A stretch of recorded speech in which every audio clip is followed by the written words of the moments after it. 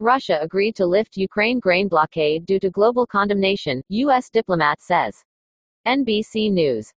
The 22nd of July 2022. Russia agreed to let Ukraine move grain shipments out of its Black Sea ports because it faced growing global condemnation over its blockade, a senior U.S. diplomat said Friday. Asked about the UN-backed deal signed by Russia and Ukraine on Friday to resume grain exports through the Black Sea, Victoria Nuland, State Department Undersecretary for Political Affairs, said Moscow recognized its stance risked further isolation and alienating countries outside of Europe and North America. This came together because I think Russia ultimately felt the hot breath of global opprobrium, Nuland said at the Aspen Security Forum. Russia has blamed the global food crisis on Ukraine and NATO, but that argument was losing traction among developing countries that rely heavily on grain from Ukraine, according to Nuland. It was losing support, she said. Russia has had to turn to Iran and North Korea recently for assistance, seeking drones from Tehran and workers from Pyongyang, reflecting its international isolation, according to Nuland. Putin has to go ask for favors from the Iranians, she said, and he's asking the North Koreans to come to Ukraine. So with friends like that, they had to make some moves, I think. After invading Ukraine on February 24, Russian ships have imposed a de facto blockade on Ukraine's ports.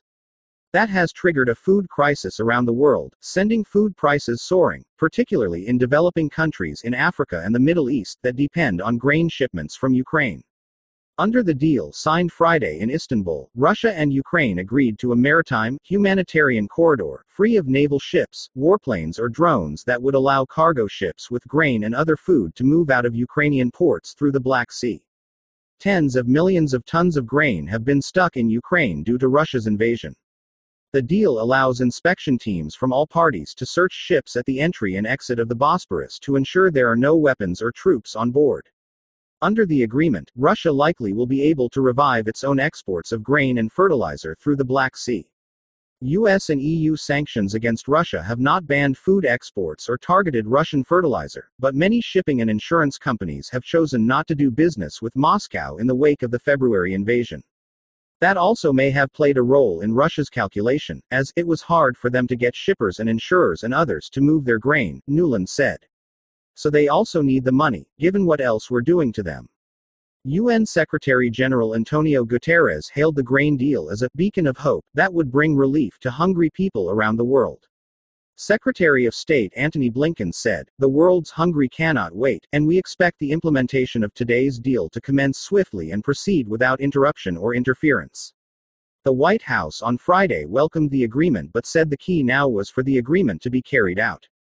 "We're hopeful that this deal is going to make a difference," said John Kirby, coordinator for strategic communications at the White House National Security Council. But the U.S. remained clear-eyed, and we're going to be watching very, very closely to see if Russia abides by its commitments, Kirby said.